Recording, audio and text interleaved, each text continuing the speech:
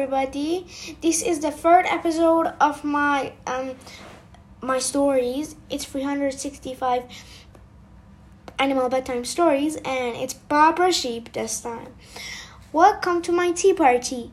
Please sit here, Teddy, says Babra sheep, and she puts him on the chair.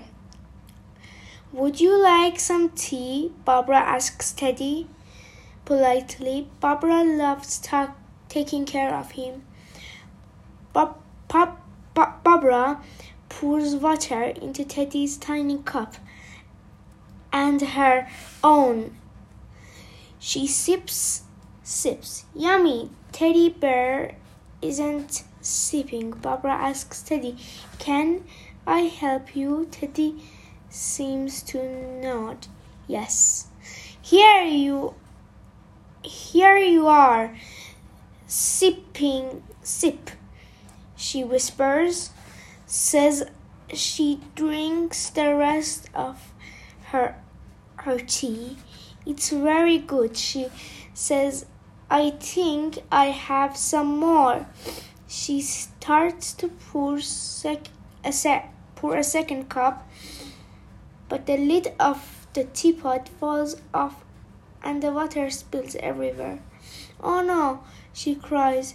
She sees her new party dress, grabs it and starts to mop the water, but just then Mommy Sheep comes in. Oh, Babra, what happened? What happened? Mommy cries, putting her hands on her mouth. I spilled the water. Babra sobs, mopping faster. I'm not worried about the water, dear, but your dress. Mommy looks at Howard, gives Babra a hug. It's fine, Babra. Just be careful, and please don't use your dress as to mop things. If you spill water next time, I won't, Mommy, says Babra. Teddy looks relieved. Okay, everybody, goodbye. Goodbye, everybody,